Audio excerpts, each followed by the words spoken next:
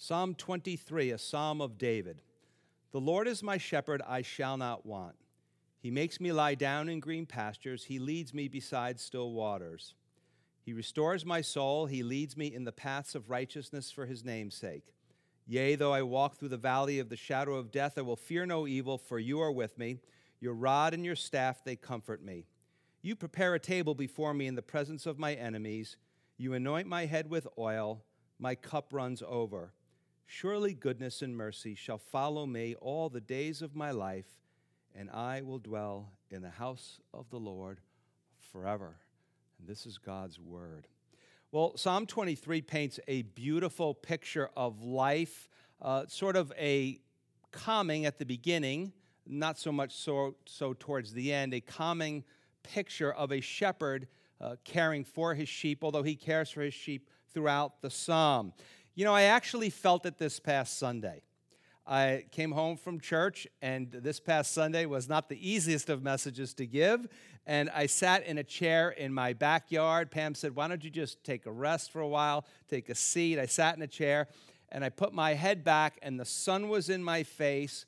There was a gentle breeze that was blowing. You know how the trees are, you can hear them blowing, and I was out. I fell asleep. I dozed off. And I guess I would say in that moment, the Lord was my shepherd, and I feared no evil. At that moment, life was completely safe for me. Then a little bit later, my beloved Pam came out with a really good sandwich. She makes good sandwiches. I don't make good sandwiches. And a cup of tea. I guess she wanted me to wake up. But she brought me a sandwich and a cup of tea. And so the Lord was my shepherd, but at that moment, I shall not want.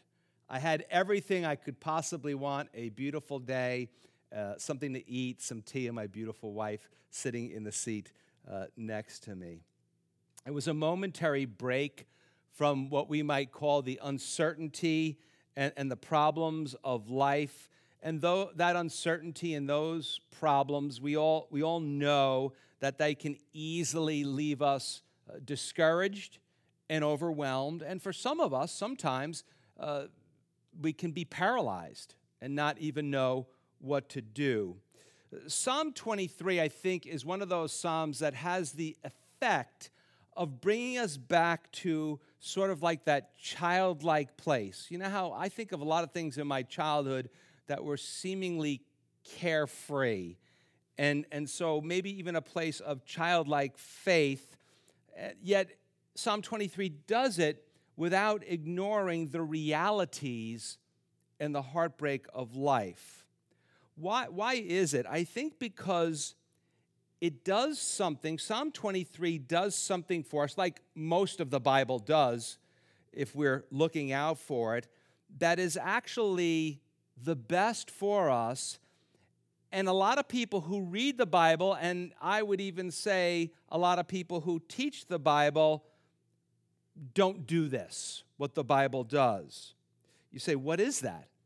Well, Psalm 23 keeps our eyes focused on what is the title of our message tonight, Jesus, the Good Shepherd.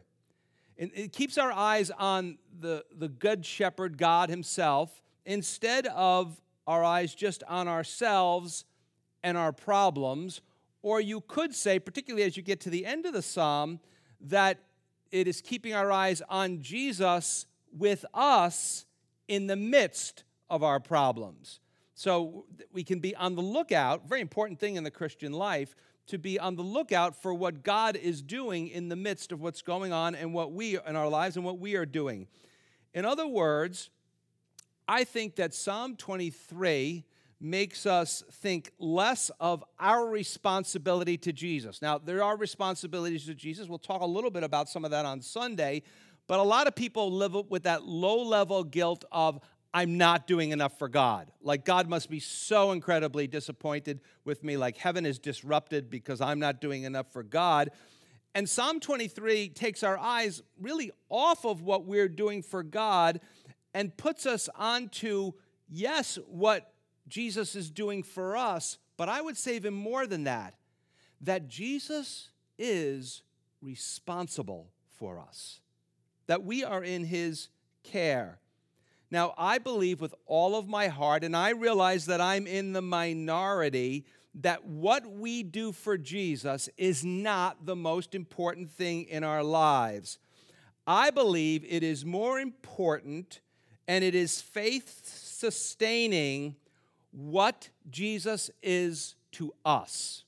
Let me say that again. I'm not saying that's everything, but more important than what we do for Jesus is the way we think about, and it actually builds our faith, is what Jesus is to us, clearly seeing that Jesus is responsible for us, and it is Jesus who keeps us. Does that mean we run away from Jesus? No, we don't run away from the Good Shepherd, but we want to keep our eyes on Jesus. Very, very important.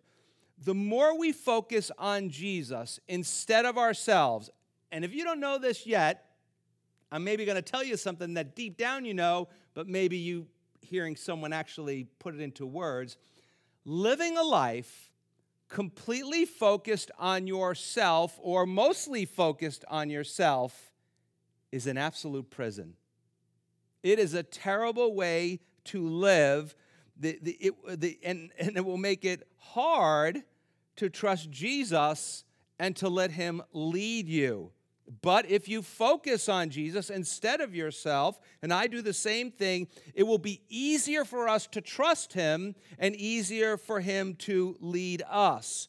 But that's not leading us in our ways. That's leading us in his ways. And then our part then is to follow and not resist. And here's where it gets easier. Some of you say, that's super hard, Pastor Jim. Here's where it gets easier. If your eyes are focused on Jesus, it will be easier to resist. If your eyes are focused on yourself, it will be very, very hard to resist wanting to go your own way.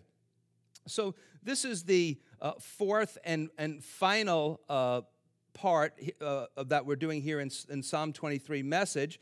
And it was written by King David about 1,000 years before Jesus Christ was born. In part 1, we looked at verses 1 through 3. We called that study The Shepherd and His People. In part 2, we looked at verse 4 only, the shepherd who is with his people. In part 3, we looked at verse 5 and 6, the shepherd who pursues his people. In those studies, we focused more on David the shepherd and his shepherd, or David the shepherd. Remember, David was born a shepherd, but he was also the king, and the kings were thought to be the shepherds of Israel. But here, the shepherd of Israel, the shepherd boy, is telling us, hey, I think of myself just as another one of God's sheep. Tells you something about his humility.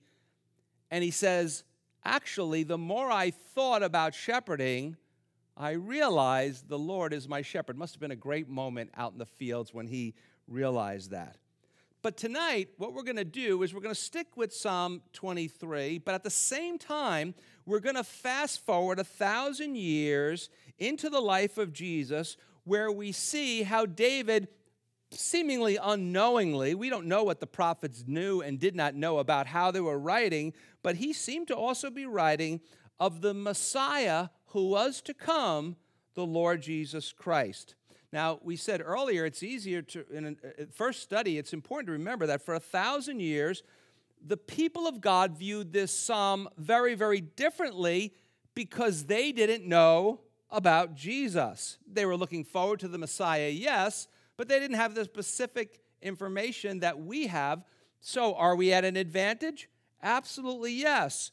But looking back to David's time, looking back to 1,000 years after that to Jesus' time, looking into our time, and then looking off into the future, I hope tonight we're going to find extremely faith-building. So Psalm 23, a Psalm of David, verse 1, the Lord is my shepherd, I shall not want. Well, what does the good shepherd do? Verse 2, he makes me lie down in green pastures, so that would be pasture, grass, food, makes me lie down, rest, food and rest. He leads me beside the still waters. He takes me to a place sheep could drown easily, where I won't drown. He takes me to a place to drink and to be refreshed. Now, when we get to the New Testament, in John chapter 10, Jesus refers to himself as the Good Shepherd. Now, some of us see the pictures of Jesus with the little lamb or Jesus walking, and we think that's all nice and stuff like that. The religious leaders were not too happy with that. Why? Because they knew that the shepherds of Israel, they hadn't had kings on the throne in a while, although they still had the family line of the kings of which Jesus was part of. But they knew that the kings were called the shepherds of Israel. They did not like the fact that Jesus was calling himself, the Good Shepherd. They also knew that the Bible writers in the Old Testament sometimes referred to God himself as the shepherd of Israel. So when he comes along and says to everybody, hey, I'm the Good Shepherd, they know exactly what he's saying. They're like, he's saying he's the king. He's saying that he's God. Also in that same chapter, John chapter 10, verse 9, Jesus said, I am the door. If some versions say the gate. If anyone enters by me, he will be saved and will go in and out and find pasture. So clearly, Jesus is claiming to be the door to God's pasture. He said it. You'll be saved, you'll go in and out, and you'll find pasture. Clearly, Jesus is saying he is the only way to be saved and to make it and reach eternal rest with God. This infuriated the religious leaders, and it's why Jesus told the apostles in Matthew chapter 17 at the Mount of Transfiguration, when they saw him glorified, and they wanted to build Mount Rushmore there. They wanted to have a statue for Jesus, Moses, and Elijah. And Jesus said, no. Don't tell anybody about this stuff until I rise from the dead. Jesus was well aware of the rest that all people need. He makes me lie down. He leads me beside still waters. Matthew 11:28, Jesus says, come to me, all of you who labor and are heavy laden, and I will give you rest. Now let's bring that into today. How applicable is that to all of us in our day of exhaustion? I cannot believe how many people are telling me that they are exhausted. Even people under lockdown who haven't been going out of the house say, I can't understand it. I'm absolutely exhausted. It's brain fatigue. How many people are feeling a sense of helplessness and despair? How many people are feeling a sense of numbness and a sense of anxiety? Jesus comes along and says, come to me, all of you who are heavy laden, and I will give you rest. Now, Jesus' ability to feed his flock, and actually those not even of his flock, is clearly seen in Jesus feeding the multitudes. I'm going to take some passages out of Mark chapter 6. Mark chapter 6, verse 31, it says, and he said to them, talking to his followers, as the apostles, come aside by yourselves to a deserted place and rest a while. For there were many coming and going. There was a lot of busyness. There was a lot of work going on, a lot of fatigue. And said, and they did not even have time to eat. And when you're ministering to people, sometimes that's just the way it goes. Sometimes I go home, and Pam is like, you're inhaling your dinner. Slow down. And I'm like, I don't even think I ate since 5 o'clock this morning. And she's like, you got to eat. And I was just so busy. I didn't even have time to stop and eat. Mark chapter 6, verse 34, and it said, and Jesus, when he came out, when he was getting the disciples away, they got into a boat, and it said he saw a great multitude, and he was moved with compassion for them because they were like sheep having no shepherd. He knew the people needed a shepherd. He knew they needed guidance, but he felt bad for them. He was filled with compassion. That word, it really has to do with his bowels. Inside, he was like, oh, look at them. They don't have a shepherd. So what did he do? Mark tells us, so he began to teach them many things. Isn't it interesting? Luke tells us he began to teach them the things of the kingdom of God. So the feeding of the sheep, the feeding of the people without a shepherd begins not with the food, but begins with the word of God. And that's how Jesus began to feed them. Now, Mark tells us that there were about 5,000 men there, and Mark's gospel was largely, we believe, dictated to him by the apostle Peter. He told us there was about 5,000 men there, plus women and children, and all they had to feed everybody was 5 loaves of bread and 2 fish. But it wasn't like, a big 15-foot hoagie sub and, a couple big things that they caught. Probably a kid's lunch or something like that, a Happy Meal, if you will. And that's all they really had. Mark 6:39 says, then he, Jesus, commanded them to make them all sit down in groups on the green grass. That reminds me of something. He makes me lie down in green pastures. Just like David said of his shepherd, here Jesus, the great shepherd, the good shepherd, made the people lie down in the green grass. Mark chapter 6, verse 42, so it said, so they all ate and were filled. Reminds us of what was said about Moses. Reminds me also of what David said, Psalm 23, verse 1, the most famous line of this psalm, the Lord is my shepherd, I shall not want. They were full. Jesus had given them so much, and they were satisfied. David says at the end of verse 2, he leads me beside the still waters. In John chapter 4, Jesus met a Samaritan woman at a well. They would go out to get the water at the well. And due to the racism that existed in Israel that went all the way back to the problems that they had when they would get invaded and they would bring in foreigners or people from the outside, if you will, that's what they called them, and being people from the outside into the land, and they would mix in with the people who were Israelites, and that group became known as the Samaritans. And they seemed like they wanted to follow God as much as anybody else, to be honest. Not all, but of course. But due to the racism in Israel, John 4 tells us that the Jews had no dealings with Samaritans. Plus, we also know that this woman had a reputation. She was known to be seen around a lot of different men. And she was shocked that Jesus would talk to her. First off, usually the rabbis didn't talk to women, and they called Jesus rabbi because he was a teacher.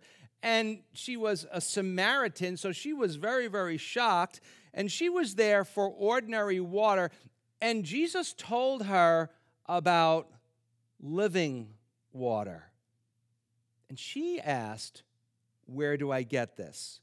John 4:13 and 14, it says, Jesus answered and said to her, whoever drinks of this water will thirst again, meaning in the well, but whoever drinks of the water that I shall give will never thirst, but the water that I shall give him will become in him a fountain of water springing up into everlasting life. He leads me beside still waters. I love her answer. I love it. She goes, where do I get this water? I mean, instead of like, I'm not religious or anything like that. She wants to know, where do I get this living water? John chapter 7, verse 37 through 39, it says, on the last day, that great day of the feast, Jesus stood up and cried out, if anyone thirsts, let me stop right there. Friend, do you thirst? I don't mean do you need to get something to drink. Is your soul going kind of like, is it thirsty for God? Does it want some of that living water? Are you like that Samaritan woman and you're like, hey, listen, I'm not the kind of good church person or something like that, but if you're willing to offer that to anyone, you're willing to offer that to her, certainly there must be some for me. Jesus said, he said, if anyone thirsts, let him come to me and drink. He who believes in me, as the scripture has said, out of his heart will flow rivers of living water. Then John gives us some commentary to help us figure it out. He says, but this he spoke concerning the Spirit, the Holy Spirit, whom those believing in him. By the way, if you don't have the Holy Spirit inside of you, you actually can't go to heaven. It's sort of like having a spacesuit. You need to have a spacesuit to be on the moon. You need the Holy Spirit living in you to go to heaven. But this he spoke concerning the Spirit, whom those believing in him would receive, for the Holy Spirit was not yet given, because Jesus was not yet glorified. So David points to us when he says here in verse 1 and 2, he points to the all-sufficient shepherd, and Jesus Christ is the fulfillment of that. He cares for the flock all the way on into eternity. And true contentment, David would tell us, many of the great saints of the Bible will tell us, many of you know this, that true contentment and security is found in being able to say that Jesus is my shepherd and. Jesus is my shepherd and he leads me. This is what Jesus is for his people. He is the shepherd who leads his sheep. The challenge for you and for me is actually to experience it. And one of the things I see with people who are having trouble experiencing it is they need to change their thinking, because there's a journey to get to saying he's my shepherd and he leads me. So there's a journey to the my and the me. What is the journey? What is the quick route to get there? I believe with all my heart this is it. To realize that God, the great shepherd of heaven, stooped down to be our shepherd in the person of Jesus Christ, to be able to call his people his flock.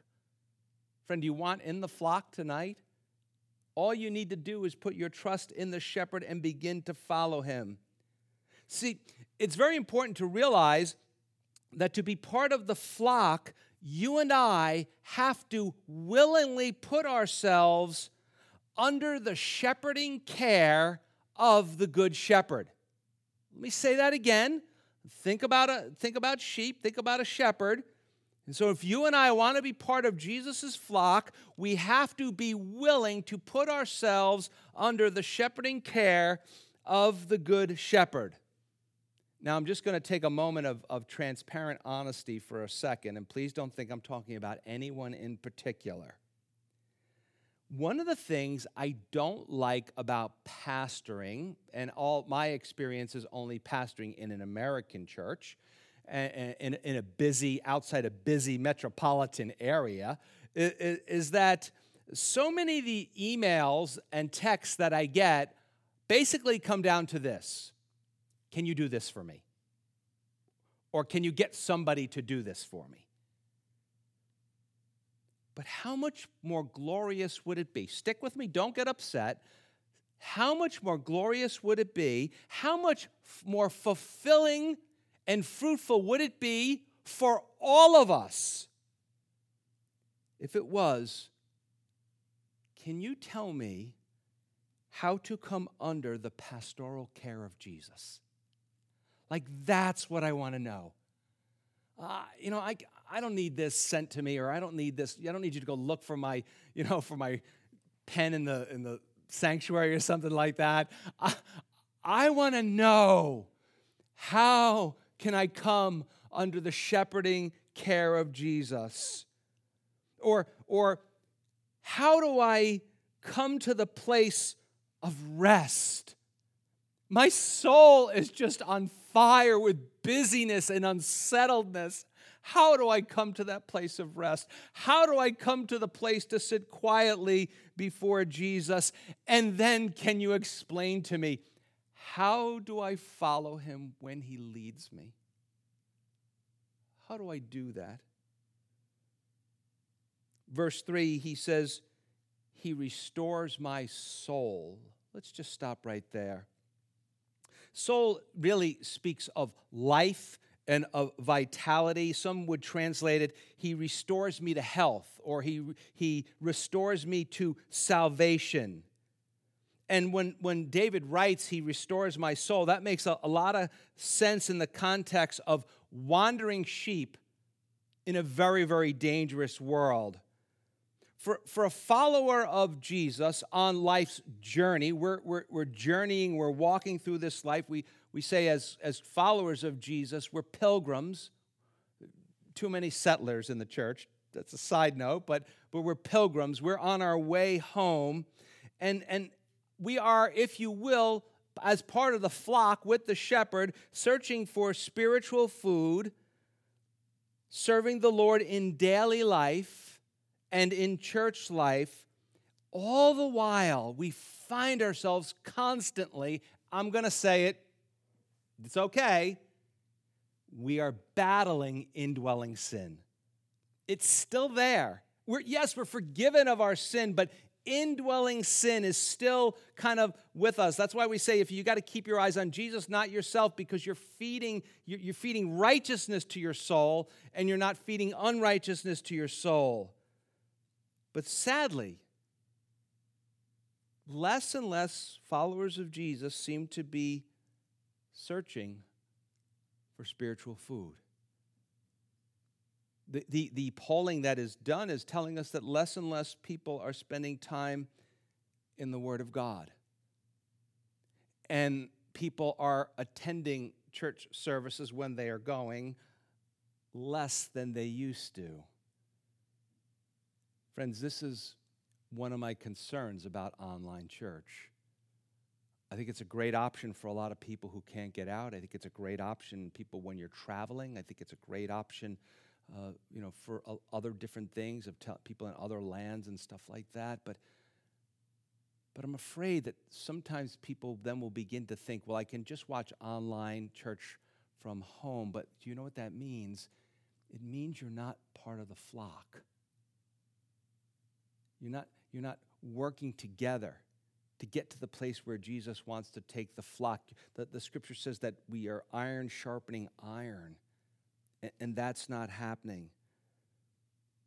And doing so, when that happens, when we read our Bibles less, when we're practicing the spiritual disciplines of prayer and church attendance and service and generosity, when we're doing those things less, my fear is that many of us will miss the great promise that is made to us here. He restores my soul. Because eventually, guess what? You'll go, I ain't going to watch online church today. I'm going to watch Netflix. I'm going to watch something else. Philippians chapter 4, verse 6 and 7 says, be anxious for nothing, but in everything, by prayer and supplication, with thanksgiving, let your requests be made known to God. And the peace of God, which surpasses all understanding, will guard your hearts and minds through Christ Jesus. What is he saying? He restores my soul. You know, in that book of Philippians, one of the most famous verses in the Bible is Philippians 1:6, where the Lord, the Apostle Paul, writes under the inspiration of the Holy Spirit that he who began a good work in you is faithful to complete it. Do you know that you is plural?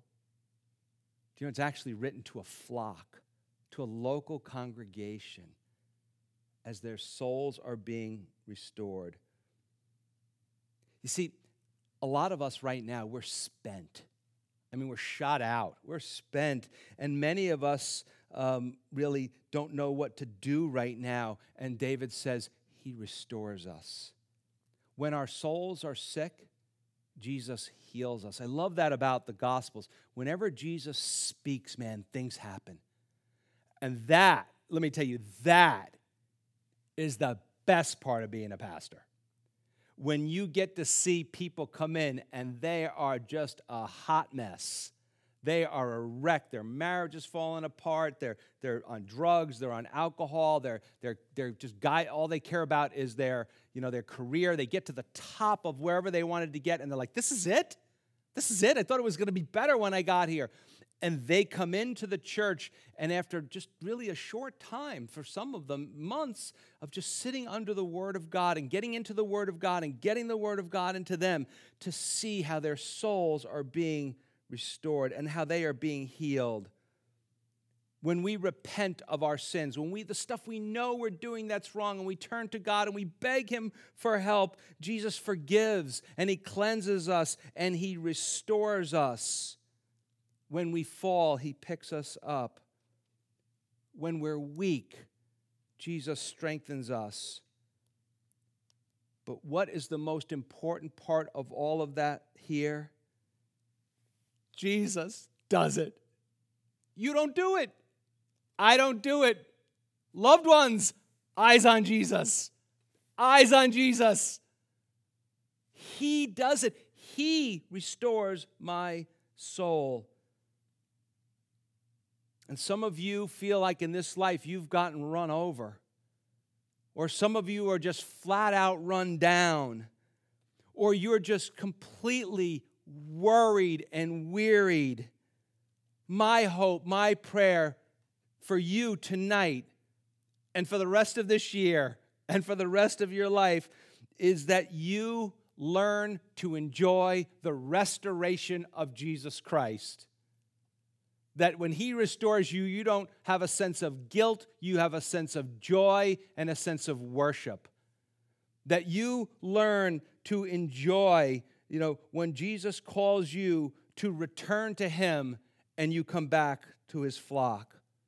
John 10:10, that same chapter, Jesus said about the Good Shepherd, Jesus said this, "The thief does not come except to steal and to kill and to destroy.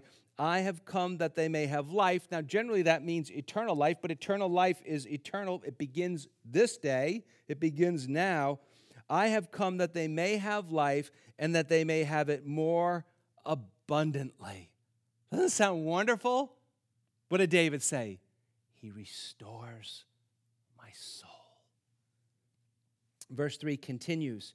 He restores my soul. He leads me in the paths. Remember, we said that's plural of righteousness. We said that the hills. We said last week or the week we did it 2 weeks ago that these hills that they had go up and down. And what are the paths of righteousness for us? Well, life has many choices, and without the Lord, we are prone to take the wrong path. And a couple of years ago, we did a summer on into the fall on the Sermon on the Mount, and that sure made it obvious to me that I'm prone to take the wrong path. And why does He lead us in the path of righteousness or the paths of righteousness? For His name's sake, because that's who He is, for His reputation. We often state the fact that Jesus Christ led a perfect life. That means in every way, in every day, Jesus walked, and in the Bible, walk is how you live in the paths of righteousness. As I've told you before, to me, the most amazing thing about Jesus, it blows my mind, that He lived in perfect 24/7 trust to His heavenly Father. I can't even wrap my arms around that. I'm so in awe of Him in that. And since Jesus always walked that way, He always leads that way. Did you hear that? Since He always walked in perfection, He always leads in perfection, even if it doesn't seem that way to us. Even if maybe the results are not working for the way you want them to go. We all have plans and we wanted the way things to turn out, and it hasn't turned out that way. But loved ones, how often have we looked back and we thought, oh man, I'm glad that didn't work out that way. Because God had a better plan for me and a better plan for my life.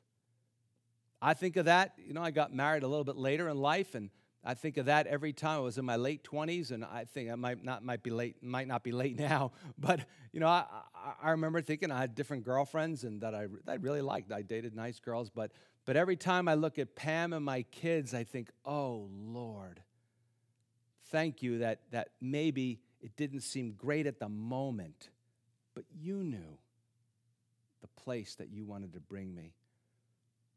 For a follower of Jesus, the righteous life is the way home. But often, the way home, those paths seem wrong to us. A lot of times it feels like we're going in the wrong direction. One step forward, two steps back. A lot of times it feels like we're not making any progress. A lot of times it feels like nothing in our lives is going right. Why is that? Well, part of it is because we're not looking at the Lord, but I think another part of it is I find in my own life sometimes from big decisions, the really big ones, to just the simple decisions of daily life, the temptation is to think and do what's best for ourselves instead of seeking the Lord for the paths of righteousness. The Apostle Peter wrote these words, 1 Peter 2:25, encouraging people in tough times. He said, "For you were like sheep going astray, but have now returned to the shepherd and overseer of your souls." What does David do? He says he does this all why? For his name's sake. You see, Jesus brings us back to the right path for his name's sake because it guarantees us that his path is right. Let's be honest. Come on. Friends, right? Family. We all need guidance. We all need lots of guidance if we are going to walk, if we are going to live in the paths of righteousness. Now, I've met quite a number of people who told me that they are cafeteria Catholics, which means they'll tell me that a lot of our outreaches, I've talked to some of my own family members, and they say, I put my tray in front of the food line, and I go down and I tell the person, yeah, I want some of that. No, I don't want any of that. I don't want some of this, and I don't want anything of that. But I have to be honest with you, I know a lot of cafeteria Christians, those who wouldn't call themselves Catholics, but are the same way. They pick and choose, so I'm equally picking on both groups of people. Now, people who read the Bible won't say that they're picking and choosing the path. They'll hide behind grace. They'll say it's all about grace. But what they don't realize is when you go out and sin, or you pick and choose what you're going to obey, what God says and what he doesn't say, that what you're doing and what I do is we are betraying the leading love of Jesus. We are betraying the way Jesus wants to lead us. And the Bible says that when we put our trust in Jesus, he gives us a new heart, and that heart desires the holiness of Jesus Christ. And that is one of the greatest gifts of salvation. Psalm 68:19 says, "Blessed be the Lord who daily loads us with benefits, the God of our salvation." Selah. Stop. Pause. Think about that.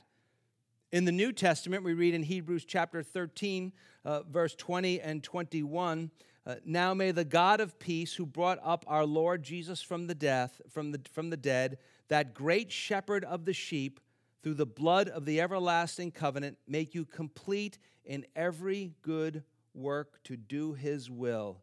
We might say he's leading you to do his will, working in you what is well and pleasing in his sight, through Jesus Christ, to whom be glory forever and ever. Amen. Finding our way home is no easy task. Finding our way home to heaven is something that is absolutely impossible. So what happens? We need to be led. And Jesus said in John 3:13, "No one has ascended to heaven but he who came down from heaven, that is the Son of Man who is in heaven." Jesus' favorite name for himself, the Son of Man.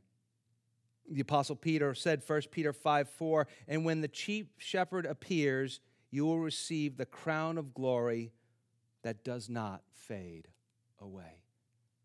You see, if you follow him in the paths of righteousness, even if it doesn't seem like the right thing to do or the best thing for you, or you don't want to do it, you are working yourself towards a crown.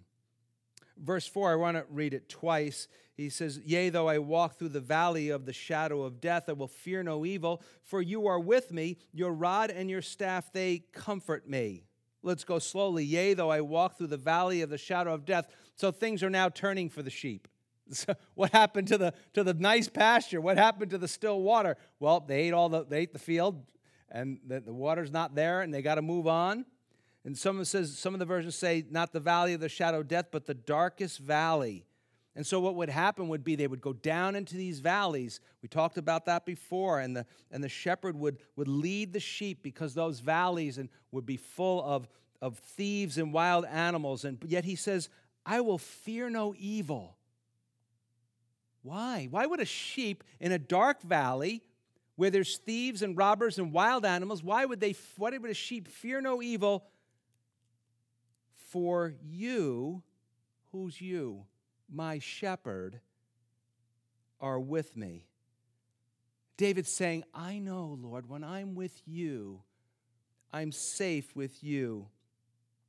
Your rod, we said that used to beat off thieves and wild animals. You could say the rod was used to beat off death, and your staff, remember we said that the staff was used to keep the sheep on the path, and also had that J hook on it, that if a sheep fell down into a ditch, that Jesus could take that J hook and he could lift you up and he could save you. The shepherd could lift you up and save you, pull you up from the pit.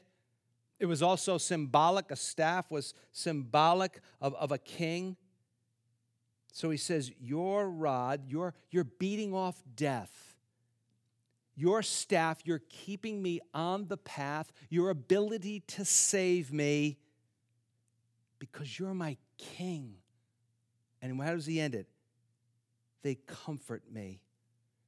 Now, there's a lot here, but perhaps the big point is, and this was the point where I was trying to decide whether I should do 1 week or 2, and this is the big point where we come to where he says, you are with me. One of the greatest aspects of the Christian life. Not only does the Lord Jesus save all who turn to him and put their trust in him from the penalty of their sins, he took them on the cross, he promises to be with you. Now just imagine there's a flock, and we know there's thieves around, and we know there's wild animals around. Does the shepherd leave the flock? No. He stays there on the lookout. And in the same way that the shepherd doesn't leave the sheep unattended, Jesus does not leave his own unattended in the journey of this life. That is especially important to remember in the dark valleys. That is especially important to remember, that Jesus has not left you. It might seem like he has, but he hasn't. He's promised not to leave you. That was a big promise in the Old Testament. Big promise that Yahweh was with them. And then we come to the first page of the New Testament. We just spent here in our church over 3 years studying the Gospel of Matthew. And what is on the very first page of the New Testament, Matthew 1:23, we shall call Jesus, a title to describe who he is, Emmanuel, God with us. All the way from the Old Testament, 400 years in between, where nothing really seemed to be happening. They weren't hearing from God. And what does he tell us on the first page? I'm still with you, and I will still be with you. And then we went all the way through Matthew's gospel. Emmanuel, God with us. And how did it end? Matthew 28:20, Jesus says, I am with you always, even to the end of the age. From the beginning to the end, Jesus says, I am with my people. You say, well, what about the end of the age? Revelation 21:3 and 4, at the end of the Bible and the end of the age says this, John writes, the Apostle John writes, and I heard a loud voice from heaven saying, behold, the tabernacle of God is with men, and he will dwell with them, and they shall be his people. God himself will be with them and be their God. And God will wipe away every tear from their eyes. There shall be no more death, nor sorrow, nor crying. There shall be no more pain, for the former things have passed away. What did David say in verse 4? I will fear no evil, for you are with me. Now, there's a nuance there. We talked a little bit about it. It's not that there won't be evil, but I will fear no evil. He's not saying that evil's not real. It is real sometimes. But David is saying, I won't fear it because you are with me. And when I do fear it, I will remind myself that you are with me. So this side of heaven, Jesus has promised he will be with us. Oh, we long for the days of Revelation 21. I know we do. But this side of heaven, Jesus has promised he will be with us even in the midst of evil. But I think when we think about that, it's time for some of us to really go to the spiritual eye doctor. Because I think a lot of us have the wrong impression of Jesus. I know growing up, I had a picture of Jesus was like the guy in the movies who had no emotion. He was always like meek and mild-mannered Jesus, kind of like, oh, how you doing? I'm Jesus. But no. He was a carpenter. He worked with his hands. I always say he would have been the kind of guy who came to church in his van or his pickup truck or something like that, wearing Timberlands and jeans, and they wouldn't be tied, and he'd just come off a tough day on the job. And shepherds, we think, oh, shepherds, that's so nice, leading the sheep. What do you think it was like corralling those sheep all day and beating off wild animals and thieves? Shepherds were what? Shepherds were tough guys. Shepherds were like soldiers who are called to protect people, but they were called to protect sheep. They were, if you will, the warrior protectors of the sheep. And Jesus, King Jesus, in addition to being the shepherd king, is also the warrior king. John 10 again, verse 14 and 15, Jesus says, I am the good shepherd, and I know my sheep. Interesting. Are you sure he knows you? Okay, you say, well, he knows who everybody is. I get it. But are you sure he knows you? And I'm known by my own. Do you know him? As the Father knows me, even so I know the Father, and I lay down my life for the sheep. There's your cross. It's right there. Same chapter, John chapter 10, verse 28 and 29. And I give them eternal life, and they shall never perish, neither shall anyone snatch them out of my hand. Did you hear that? He gives people eternal life who put their trust in him. They're never going to perish. It means they're not going to end up in hell. They're not going to die the eternal death. They're going to end up in heaven. Neither shall anyone snatch them out of my hand. Verse 29, my Father who has given them to me is greater than all. And in case you forgot already, no one is able to snatch them out of my Father's hand. You see, do you understand, if you've put your trust in Jesus, the grip that God has on you? He said, no one's going to snatch you out of my hand. Oh, but you don't know I did a bad thing today. Jesus says, no one's going to snatch you out of my hand. Oh, but somebody told me I'm not the best Christian on the planet. Well, neither are they. No one is going to snatch you out of his hand. See, again, we have to think of Jesus in the sense of, they beat him silly, and he still was able to go to that cross. He's not some easy going, oh, whatever, man. He's the warrior king. Revelation 12:5, talking about Jesus, she bore a male child who was to rule all nations with a rod of iron, and her child was caught up to God and his throne. Verse 5, David writes, you prepare a table, and the idea again is a banquet, a table before me in the presence of my enemies. The Lord will what? Keep him safe in the presence of his enemies. You anoint my head with oil, soothing oil to comfort him. My cup runs over, talking about overflowing with joy. Isn't it interesting that the Lord promised David safety in the valley of the shadow of death and here in the presence of his enemies? And here's what we got to get, guys. Because when this makes the journey from your head to your heart, you will never be the same.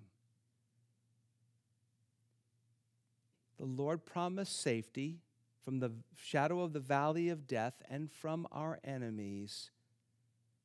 And we must understand, as followers of Jesus, that safety came at the cost of his beloved and his perfect Son, the Lord Jesus Christ on the cross. Oh, you have to see that. You have to see that Jesus was dying on that cross in your place for your sins, in my place for my sins, but also he was defeating sin and death, which means that we are going to be safe. But we have to appreciate the cost to Jesus and the cost to his heavenly Father.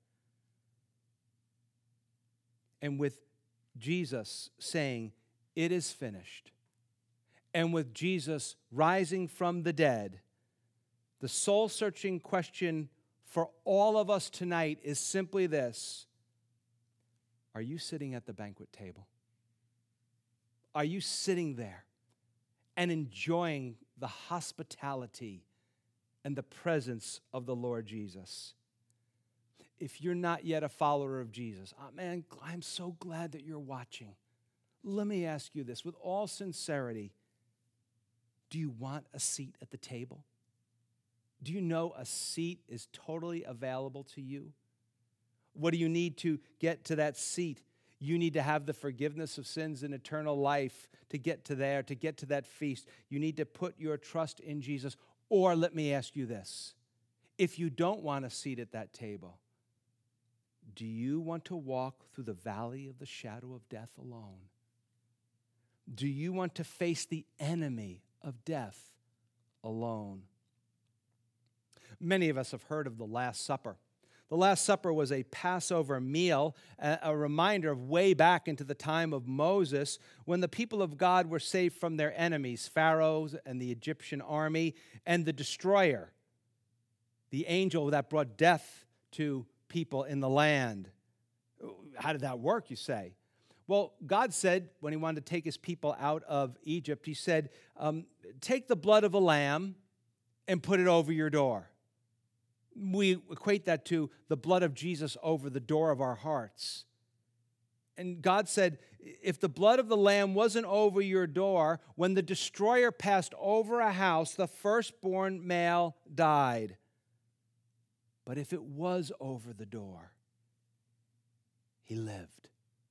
Now I believe with all of my heart there was an element of faith there, where they believed what God said. Now, let's fast forward to the Last Supper. Jesus was preparing them that he was what John the Baptist said, the Lamb of God who takes away the sin of the world. That he was the Lamb of God, and if his blood was written over your heart, that you would not die, that he would die for you. And one of the most amazing events in all of history, at the Last Supper, Jesus washed their feet. I know someday I will be in heaven and I will meet the apostles. And I will say to them, when he rose from the dead and he ascended into heaven. What was it like when you realized that God washed your feet, man? What was that like? When you realized that your walk, the way you lived, your feet were washed clean. Get the connection there, please. Remember we said walk is the way you live. He washed their feet symbolically, and he gave them bread. He fed them bread representative of his body, and blood representative of his, wine representative of his blood. More than anything, he gave them of himself.